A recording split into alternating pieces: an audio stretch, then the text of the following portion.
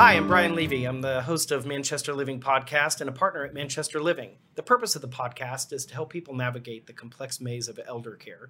There's a lexicon of elder care terms on the website at manchesterlivingpodcast.com.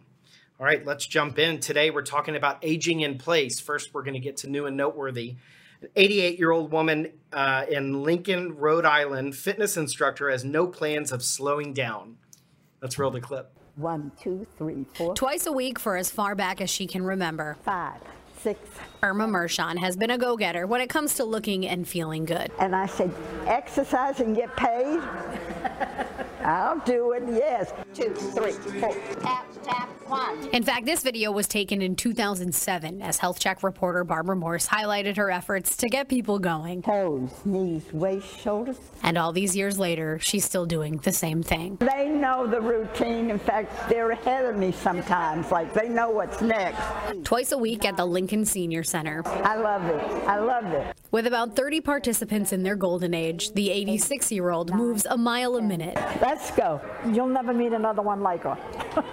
And don't think for a second there's such a thing as too tired. Put that heel out. She is like my Army sergeant when I was in the Army. She makes you move, boy. For an hour straight, Irma's workouts keep people on their toes. Right. Right. I have to learn my left from my right. Her goal is to lift everyone up, something she does even before the class starts. Why do you guys come every week? You get out of the house. Socializing. For Irma, this class is her motivation, giving her a sense of purpose, having lost her husband Herb In July will be 3 years. to Parkinson's. And many of the ladies in the class have lost their husband, so they can sympathize with me. At the end of her class, everyone is given a piece of hard-earned candy. I told my husband, I said, you know, Herb, these are life-saving exercises, and I think I ought to give out lifesavers. He said, do it. She's adorable. She's also my friend Faith's mom. Way to go, Irma. Stay strong and keep up the good work. All right, we're jumping in today talking about aging in place. My guests are Amelia Borland, OTR ECHM with Higher Standards Caregiver Training. Those acronyms stand for? OTR stands for Occupational Therapist Registered. It means I am a nationally registered occupational therapist. I'm licensed here in the state of Texas. And ECHM stands for Executive Certificate of Home Modification, and that's from USC's Leonard Davis School of Gerontology. More acronyms. Jeff Gill, PT-DTP, Chief Executive Officer at Optimo Physical Therapy and Wellness. Your acronyms stand for? Absolutely, yeah. PT is physical therapist. DPT is Doctor of Physical Therapy. And I'm a former CSCS as well, which is a Certified Strength Conditioning Specialist, which was my previous career. Fantastic. Lots of credentials, and I appreciate you guys being here today. Jeff, let's start with you. What are some common myths about aging in place? You know, I think a lot of it is the assumption that, probably a sense of inevitability. And what can our parents actually really get back to doing, or what's the downward spiral that tends to occur, and is this just inevitable because they're becoming a certain age? And while age is a factor, there's lots of things that can be done to prevent the problems that occur with the prevention of aging in place, if that makes sense. Sure. So aging, while it is inevitable, obviously, a lot of the common consequences that come from aging are not inevitable. And there's lots of things that can be done basically on the front end to promote people staying active and independent in their homes or wherever they want to be. And so they can remain active and independent in their homes. They don't necessarily need to go to another place, and they can thrive in their home as well. Great. It is not an inevitability that they will just decline. Even if they age in place, they don't have to decline. They can thrive and even do things that they haven't done in 5 or 10 years, just getting the right things in place, and sometimes even longer than that. So yeah, Amelia, you want to add to that? So there are, I think, a lot of misconceptions about what it means to age in place and how to successfully age in place. I'd say that there are kind of 3 big myths that come to mind from my perspective as an occupational therapist and as someone who works in home modifications. The first is that a lot of times people make the assumption that as long as they have a house that is 1 story, that house is going to fit them and make all of their needs met for aging in place. The second big one is that you don't need to start planning for aging in place in terms of your environment, and of course in terms of, the whole big picture, until you start having problems or until it looks like you might not be able to be in your home anymore, if that kind of makes sense. Yeah. And then the third big one, I think, is that just anyone can come in and make your home safe for you. That is a really big misconception that a lot of people have, and I have unfortunately seen so many situations where I'm called in after the fact, after someone else who's maybe is very well intentioned, but doesn't have necessarily that same skill set. And then we're trying to fix problems that someone else created. And So that is not good. Don't have the plumber do the electrical work. Don't have the plumber do the electrical work. Frankly, it really does. If you need to have construction done, and not everyone has to have construction done, by the way. There are often solutions that can fit into many different price points and depending, on the needs of the person. But if you do need to have construction done, even if it comes down to like placing a simple grab bar, you really need to call in someone who works in that area, in that field, and knows what they're doing. Right. Because these are not the same skill set. Not all grab bars are the same. Not all grab bars are the same. So segue into what are some of the common mistakes people make when preparing their home for aging in place? So a lot of times when people are thinking, and tell me if I'm getting too granular here for you, but there are some really common ones. One is grab bar placement, right? A lot of times people think just having the presence of grab bars is going to make them safer or be an all-encompassing solution. And it's absolutely not. Your grab bars really need to be placed strategically so that they are going to fit functionally into your life so that you can use them and you can use them safely. Of course, they also really need to be mounted safely as well. That's a big problem that I see are grab bars that are not properly mounted or not properly placed, and then they can end up becoming more hazardous, actually. Yeah. Another really kind of common mistake that I see is a lot of times people think that the best thing that they can do to prevent them from falls in terms of their flooring is to have a really nice, soft, thick carpet. And the thought process behind that does make sense, right? The thought process is that if you have that nice, thick carpet, then when you fall, you won't get hurt. Right. But we want to prevent those falls from happening in the first place. And you can think about that nice, thick carpet the same way as like, as if you're walking on a beach, right? So if you're walking on the nice firm sand right by the ocean, then it's easy to keep your balance. As you go up into the sand that's kind of, more loosely packed and you have to, it takes more effort. You're more likely to lose your balance. And your carpet is just a less exaggerated version of that. So we actually want to, most of the time, have a hard level surface floor to prevent falls from happening in the first place. Yep. Yeah, we were talking before the show about walking into a home and you see things differently. And all of a sudden you walk in and it's, an elder couple who have their antiques and they have their favorite, their throw rug from when they were a kid, trip hazard. Yeah. So at what point is a good time, Jeff, you want to attack this? At what point is a good time to start talking about and preparing to age in place? When you start seeing that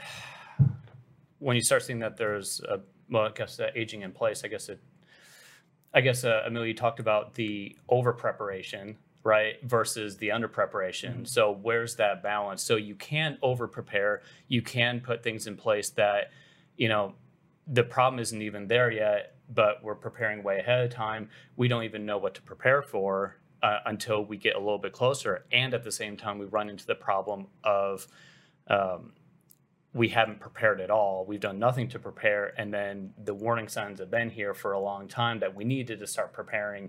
And now we're in a big mess and we're trying to put out fires. So we do know that if there is not a balance problem and there's not a mobility problem, that making home modifications is not necessary. It's when there starts to become a balance problem. And again, correct me if I'm wrong, Amelia, because you're the specialist in that. But when there starts to become a balance problem or a mobility problem, we need to begin to think about those things. And again, it's not always what we might think. So for instance, the carpet can also cause problems as well. Just the simple idea of it prevents the person from turning their chair out all the way, right? So now they start developing a movement problem because now they're just pulling themselves up from the chair because they can't turn the chair out because the carpet is in the way that they may have well intentionally put down as padding, correct? So their movement begins to change, but also the fear of falling also is a problem as well. And if we overly hype the I'm of a certain age and I'm at risk for falls, if we're just drilling this into people, and the doctor's drilling it into them. The doctor's saying, don't fall, don't fall, don't fall, which is we hear all the time. The kids are saying, don't fall, mom, don't fall. That fear of falling in and of itself increases risk for falls. Hey, Jeff, has saying don't fall ever stopped someone from falling? Or my favorite, I don't intend to do that. I'm not going to fall. I'm not going to fall. So by not intending to fall is realistic if the right things are done months ahead of time. So then working on finding, if there is a balance problem, for instance, finding the root cause of the balance problem and then getting those things addressed. That's how you prevent the problem from happening. That's where, I don't intend to fall. That's where you are implementing action to I don't intend to fall, because now it's realistic because you're doing the right things on the front end. It's beginning to think about home modification when you start seeing that, there might be a problem here. I'm going to disagree with you on that in a second. Go ahead. But yeah, I want to hear that. Yeah, absolutely. I want to hear that. Go for it. Yeah. So here's the deal. When we wait to implement home modifications until we find that we're having problems, there are a couple different issues with that. One is that it takes time to implement home modifications. It's not always, although a lot of things that I come in and do with people can make instantaneous changes. If construction needs to be done, that can be a long and drawn out process. Mm-hmm. And what are we supposed to do in the meantime? Exactly. The other part of that is one of the benefits of home modifications is that it actually helps people, and there's research demonstrating this, is that when we can plan ahead and make sure that our homes are accessible regardless of our condition, mm-hmm. then it actually helps us to stay healthier and prevent some of those physical problems from manifesting themselves in the first place, because we are more active and moving through our home. And if our home is safer, then we are less likely to accidentally have a fall that leads to, this cascade of events that we want to avoid. So I really think the best time to start planning for aging in place is when you decide that that's what you want to do. And I know that can go back a ways, mm-hmm. but, thinking realistically about it, if you have a home that you believe that's where you're going to be, and you have every intention of being there and aging there, then think about what steps you're going to need to make that home truly accessible for you, regardless of what is going on with you physically, or in some cases even cognitively, right? You want to be planning for that future. And that's actually part of why you do need to call in an expert, because it is my job to understand all of the possibilities, get to know you, and understand the potential of what that future could look mm-hmm. like, and provide options. And that's the job of any, true expert going in to do that. And I guarantee if you are working with someone who can help you be forward thinking, it's going to be better for your budget. The sooner you start, the sooner you can kind of plan out these things that you want to do. It doesn't have to be a whole giant project that you do at once. Right. You can do it over time. But the sooner you start, it's going to save you money. It's going to keep you more active. It's going to increase how much social participation you can have in your own home, right? Yeah. Because more people can still come over and see you. The benefits are literally boundless. And again, it's not just my opinion. There's a ton of research that demonstrates this to be true. I'm hearing a common theme: preventative mm-hmm. and planning. Mm-hmm. Preventative and planning. And I think that's a really important message, because people call us, in our industry, typically in crisis mode. oh my gosh, mom's getting discharged from rehab in 2 days and her house isn't ready. What do we do? Yeah. And then they're in crisis mode and now they're in emergency mode and they're going to throw up grab bars. They're going to remove the rug. They're going to do all this stuff. And then they're going to change that living environment where plan ahead, put some grab bars up in place where they can learn how to use them and live in their own environment with the modifications before they need them. We tend to see like one extreme or the other. We tend to see, the people plan way ahead of time and then may not necessarily know what's coming. And we also see that there's no thought at all to it. I think it's beginning to think about what are the smaller things early on that can be done, beginning to think about it. So, a double-sided tape on the rugs, or we just need to remove a lot of this clutter so that the home is safer. Yeah. Is this older house going to be appropriate by the time that we get to whatever age? And then so we can begin to think in advance, are there simple things about this older home that we want to stay in that we can just make in advance, such as widening the doors or, things. Or taking a door off. A door off or, opening up the place or whatever it might be. We can begin to think about those things on the front end. And so what are the smaller things that can be done? And it doesn't have to be a massive overhaul long in advance. It can be smaller steps along the way. How do you address the independence issue when people say, I'm not using a walker, I'm not adding a grab bar, I'm not doing this because I'm independent and that's weak? How do you address that? I think that that's a really delicate issue to talk about with people because no one wants to feel like they need something. Mm-hmm. No one wants to feel as if their independence is being taken away from them. Or as if they are becoming disabled. And a lot of times that is the perception of what it means to be using things like a grab bar or a mobility device or, any kind of adaptive equipment. So for me, that always starts with just an open conversation, understanding the perspective of the person who I am maybe recommending use those things and kind of getting down to what their real goals are for the future. And then it's about helping provide them with options and education that hopefully demonstrate how using that equipment helps them achieve those goals and helps them stay independent. When I recommend equipment, or when any, frankly, occupational therapist or physical therapist, correct me if I'm wrong, but whenever we recommend equipment, it's always with the intention of keeping people independent, never taking independence away. Right, and that's the challenge of empowering them to say, this is going to help you stay active. Yeah. This is going to help you stay independent. Mm-hmm. There's a psychology behind it. Mm-hmm. And the other question is, why do they need the assistive device? Is it the correct assistive device? Is there something that can be done to where the objective is to remove the assistive device? That's my favorite thing to do is, okay, do you need a walker? One, and then what type of walker, what type of device? A lot of people go to canes, and that's a whole other topic. But if you need a walker, can we focus on just using it for a temporary period of time, but let's improve your physical abilities to the point where you no longer need one? Why do you need a walker? There's always a specific reason why someone has a balance problem. It's not just because of age. It's not just because of inevitability. There's always specific reasons, and usually multiple reasons why. And the vast majority of the time that those specific reasons can be addressed, you find the root cause of the problem, and you can put in place individualized specific solutions and empower that person to get off the walker or the cane or whatever it might be. And also along the way to make sure that they have the correct device. Now, let's say that you go along the process of working on getting off the walker, and let's say that the outcome does not happen, which of course does happen. Things come up, another hospitalization, or things can interfere with that.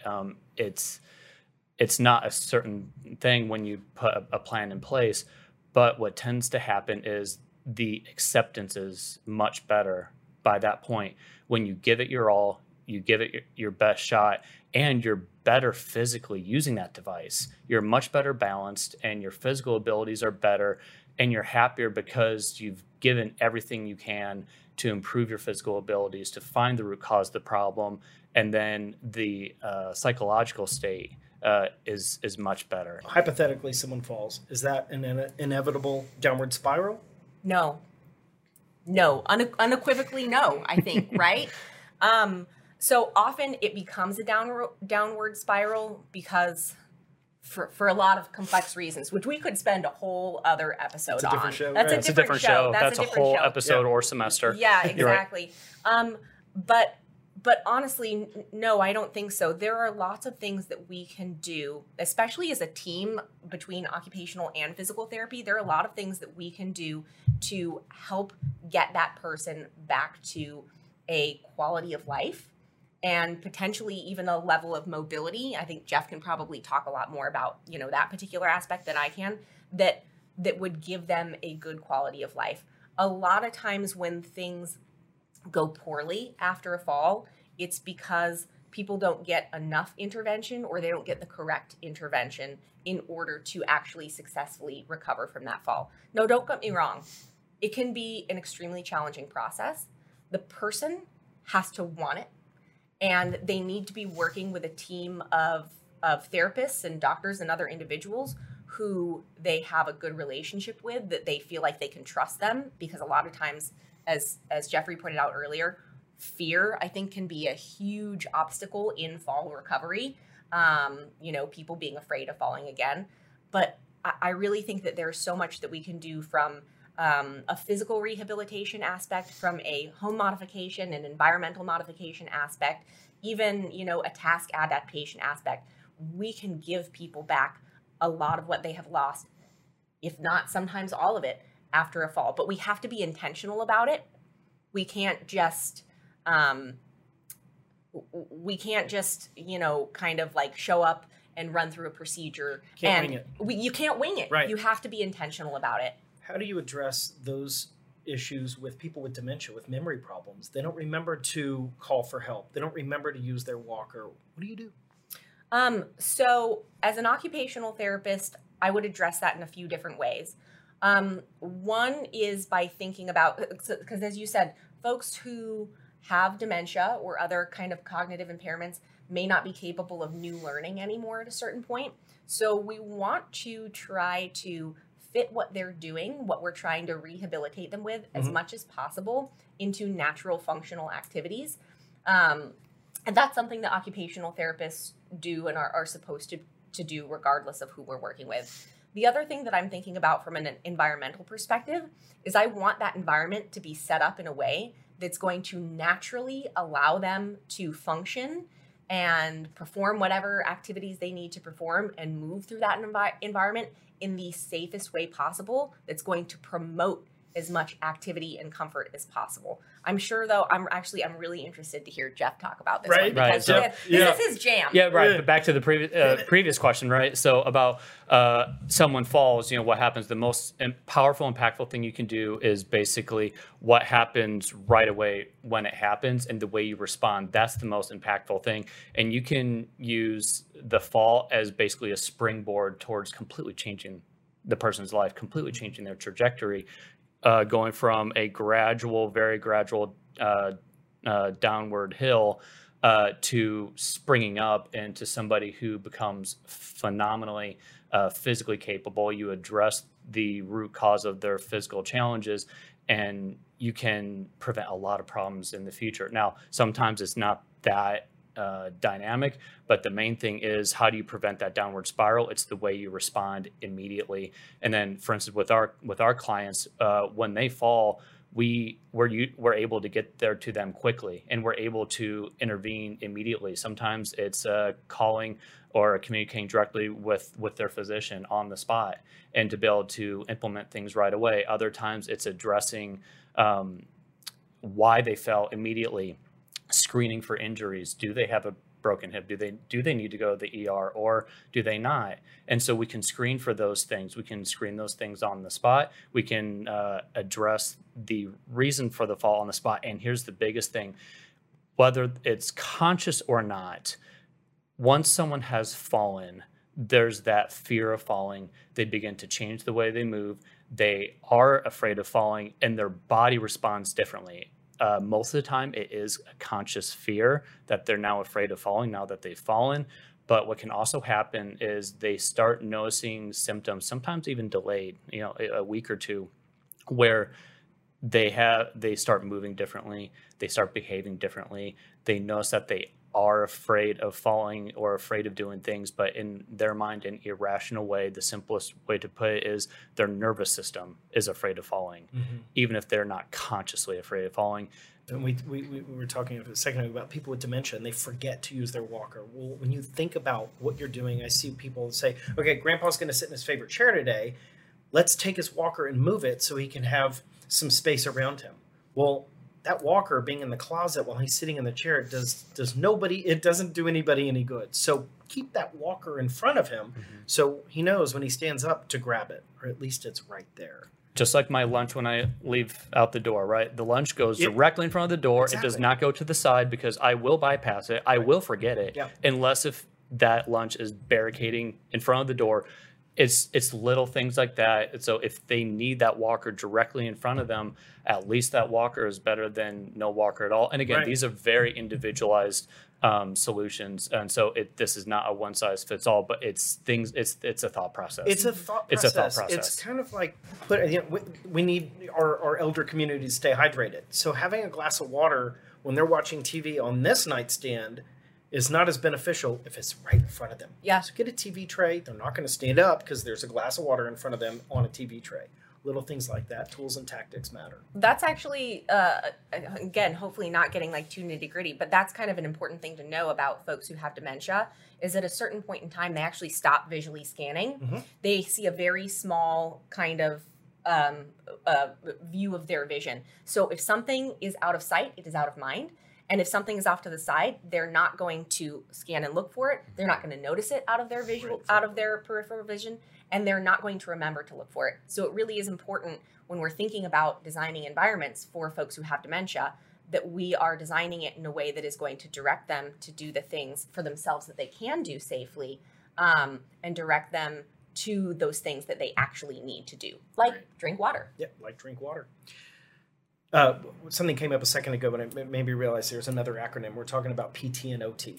What's the difference between PT and OT? Good question. All right. That's another episode. You want to go first? I always say this industry is riddled with acronyms, and I try to keep the lexicon updated, but why don't you talk about the difference? There's two distinctions. One is, I'll just speak for the state of Texas because that's what we're most familiar with, but at least Amelia and I. So there's a difference between what the state license allows you to do versus what tends to culturally happen in healthcare, if that makes sense.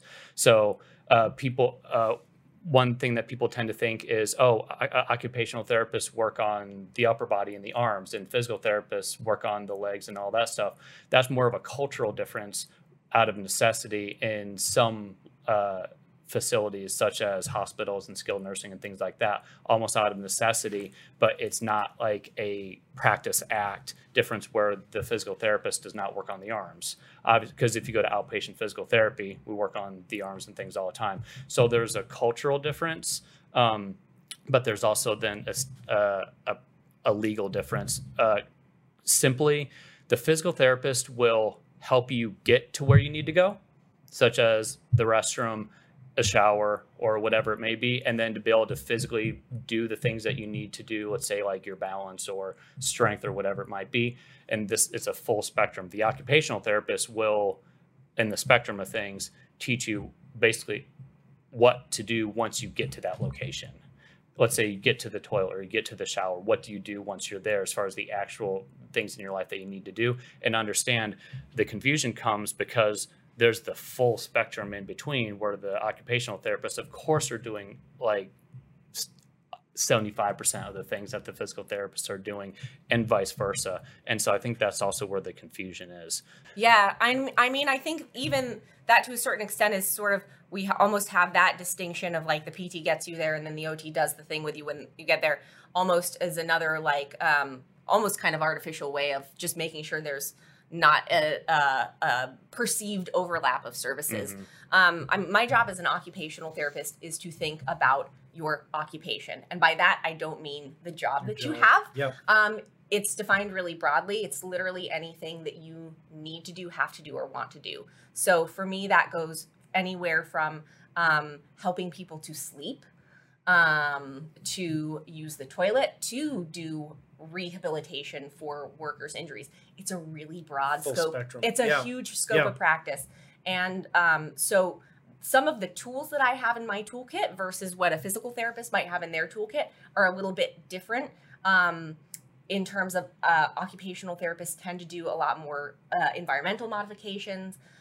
We also are focused on the activity itself and how that can be modified, as well as the physical characteristics of the person. It is honestly, it could be like, we could do a semester long course probably on the difference, but a lot of it is, there's not one is not more valuable than the other. And in fact, I think that we work best together as a team. Yes. But it's really, in some ways, just a difference in the perspectives of the way that we're looking at a situation and some of the tools that we have in our toolkit to kind of manage that. And I think the key there is the interdisciplinary approach. So the physical therapist and speech therapist working together to problem solve for the patient or the client that we're working with individually, in a customized way, in an individualized way. What do we need to do as a team to get them to where they want to be? Jeff, what haven't I asked you that I should? Well, there's dizziness and vertigo, and which is, of course, my bread and butter and everything else. So one of the most common symptoms that people over the age of whatever will come in with to the doctor's office. And the biggest conception about dizziness is that it's because of age, or it's just kind of blown off because we don't know what to do. We, meaning almost, everybody. And the main thing to know is dizziness is not just a part of aging. There is always a reason for the dizziness. And there's always a reason for the balance problem. It's never just because. It might be medical or medication, which is a good place to start. But usually, actually, it's all encompassing into other reasons. And the older the person gets, the more complicated dizziness and balance problems and vertigo becomes. And then separating the difference between dizziness and vertigo and unsteadiness and balance, even with individual clients, can be a problem the older that people get. Amelia, what haven't I asked you that I should? Honestly, you've asked so many great questions. I really want to share a resource for people who might be looking for occupational therapists to come and assess their homes for aging in place or for other home modification reasons. So there's a website called the Home Modification Occupational Therapy Alliance. It's hmota.net. And that's a great place where you can go and find, wherever you are in the country, you can do a search for an occupational therapist who works in home modification in your area. That's great. So that's a really important resource for people to know about. Thank you for sharing that. Let's move on to the nugget portion of the program. People often ask me where I get my material for the show. I've seen the entire internet twice. This particular clip was sent by a viewer, and I wanted to feature this grandmother rocking out. So roll the clip, please. Grandma just killed Rob Zombie.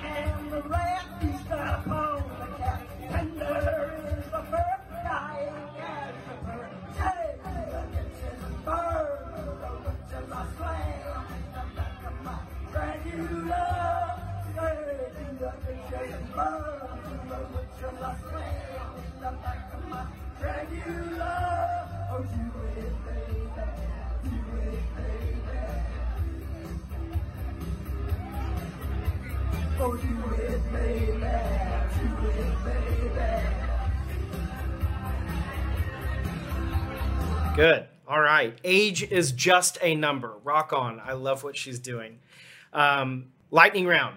Let's keep it quick. There's an opportunity for viewers to get to know each of you outside of your clinical world. Where were you born and raised? Bettendorf, Iowa. Where were you born and raised? Born in Garberville, California, raised Las Vegas, Nevada. College and degree?